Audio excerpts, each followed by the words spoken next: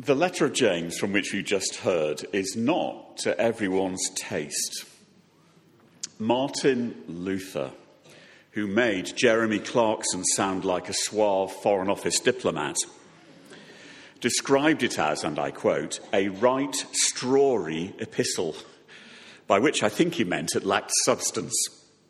For a man rightly devoted to justification by faith through grace, the letter of James, for Luther, looks suspiciously committed to finding acceptance with God through behaviour, not belief. In reality, James shows that it is not enough to understand how we are saved. We have to demonstrate it too. Not everyone who calls me Lord will enter the kingdom of heaven, Jesus once unsettlingly said. We can be comfortingly lulled by glowing words like love and kindness and compassion. But it's like having cold water thrown over us to hear what James says these words mean in practice. I'm going from the NRSV here rather than the Message, but you got the message. Do not speak evil against one another. Do not badmouth one another. Who are you to judge your neighbour? In an early episode of The Simpsons, Maud Flanders, who's the wife of the nerdy evangelical Ned, said she'd spent a weekend at Bible camp, and I quote, learning how to be more judgmental. Jokes have power because they usually contain just a hint of truth. And the image of the Christian judging the lifestyles of other people has been an enduring one. But the hypocrisy in that judgment itself has been exposed. Privately, pretty much everyone is judgmental of everyone else.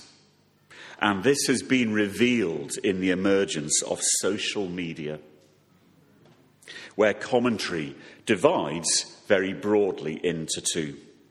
People encourage and affirm friends and families in likes, comments and retweets, but reserve their bile for those they disagree with or don't like. It's quite shocking to read online comment sections where people express the kind of disinhibition they show behind the wheel of a car. Out of the abundance of the heart, the fingers post. This division between those we approve of and those we don't, I think, is hardening as social media develops. So why are we so prone to judging others? I want us to be honest about this question today. There is an immediate satisfaction in beating people up with our words. It's like tucking into a salty, fatty takeaway where we get an instant hit, but later regret our relish when we think what it's, and indeed feel, what it's doing to our insides. But still, we buy our takeaways. Judging other people also bolsters our self-esteem by diminishing them in a perverse way. It's a reversal of John the Baptist's relationship with Jesus. It's as if we must increase and they must decrease. That's especially tempting in this era where we're relentlessly invited to compare ourselves to others.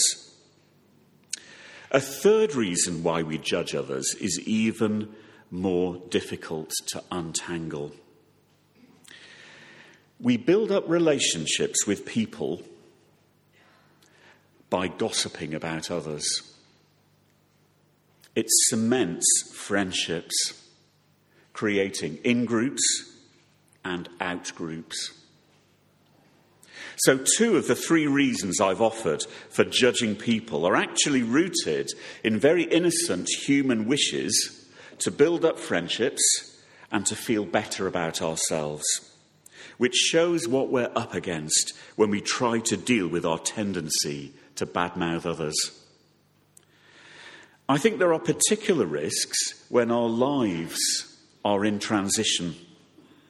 Perhaps when we go to university or start a new job, find a new house, join a club or an online forum. We have to find a way into new networks. And the surest way of doing this is by assimilating the culture of those networks. And when this culture is already tarnished, it can be hard to gain acceptance without compromising what we believe in. Not to affirm other people bad-mouthing makes us look prudish, and our involvement in the group is at stake. There are no simple off-the-shelf answers to how we resist the invitation to judge others. All too often, we join in. Even if we don't, we often feel we don't handle the situation very well. We reflect back, and rather like the slow-motion pictures of a header at goal that misses, we wonder how on earth we messed it up, without accepting how difficult it can be to get things right in real time, on the spur of the moment. Perhaps one tactic is just to deflect the invitation to judge, to change the topic casually and undemonstratively, or to focus our attention on the person in front of us, because everyone likes attention, and that's actually why we gossip.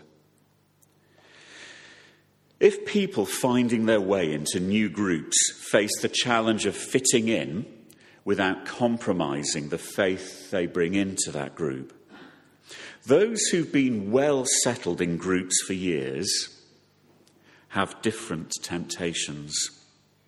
Their friendships can be so firmly established that they become complacent in criticizing others who don't belong to the group. Some people can show an alarming lack of self-awareness in the way they judge others, as if they'd inoculated themselves against the words of Jesus and James not to judge. It's perfectly clear what we're told. Breaking perennial habits, lifetime habits, is the greatest challenge we face to Christian maturity. You see, to judge another person is to label them up like a package. Our judgments reduce people to the scope of the words we use, inhibiting them and controlling them. We defy others to say there's more to the person that we're putting down. Simple statements like, he's flaky, she's high maintenance, or they're ignorant, sum up complicated people in neat words. They work because there is often an element of truth in them. But he may be flaky because his marriage is falling apart and he can't concentrate. She may be high maintenance because of an anxiety disorder which plagues her every day. They may be ignorant because their parents discouraged curiosity. There are often good reasons why people are the way they are, but our casual discrimination is too lazy for that kind of inquiry. As Jewish law says, do not judge your fellow until you have been in his place. Judgment often comes in short, pithy form, without wider appreciation of the context that someone is living in. And perhaps this is why Twitter is notorious for being a platform of contempt, because you can sum people up and situations up in no more than 140 characters. You can't do more than that. And they're often people you know little about as you do the judging. We shouldn't limit the potential of God within someone. And this is something that Jesus understood when he called my namesake, Simon, to be a follower of his. Simon was a fisherman who worked nights with his hands. He was courageous at times, for sure, but he was also prone to speaking his mind before engaging his brain. On the face of it, he was not an ideal candidate to lead the new church. And there were probably hundreds of people living in Jerusalem and working with their brains, not their hands, who fitted the person spec better. But Jesus saw potential, and in a powerful piece of symbolism, unlocked this by giving Simon a new name: Peter, the Rock. Can you imagine what kind of impact this would have made on Simon to be told by God's own Son that he would be an immovable stone on which the kingdom would be built? That's how to bolster another person's self-esteem, to expand their sense of self and possibility. The Church of God, despite its origins in this naming ceremony of Jesus, is not immune to making hard judgments, not just of those outside the fellowship, but let's face it, inside too. In fact, we make a specialism of this. Leaders are a particular target, and we justify it because they're supposed to deliver the goods. Ordained clergy, worship leaders, wardens, lay ministers, Sunday club and home group leaders. But not just them, because we're all potential targets. We think we know someone because we see them each Sunday, but we only show the shallowness of our fellowship when we make these kinds of judgments of complex people. And the sad thing is this: in a church with dense overlapping relationships, the people we judge usually get to hear about it, and they become wary and demoralized and something less than God's called them to be. One of the greatest gifts is encouragement. People flourish when they're named and described in ways which release their potential, like Simon Peter. It's ridiculously easy to encourage someone else, as simple as judging them, because it only takes a few words and a breath or two. And it's the perfect antidote to judgment, because it fills the conversation with good things, reducing the scope to be nasty about others.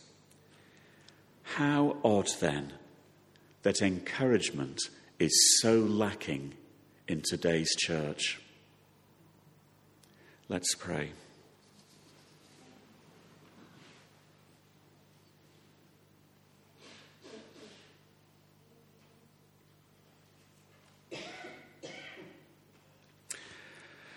Father, you know us, and you know that probably every one of us badmouths others from time to time. And we lay that before you, and our neediness in having to do that. Help us, Lord, because we need the power of your Spirit to deliver us by degrees from this habit.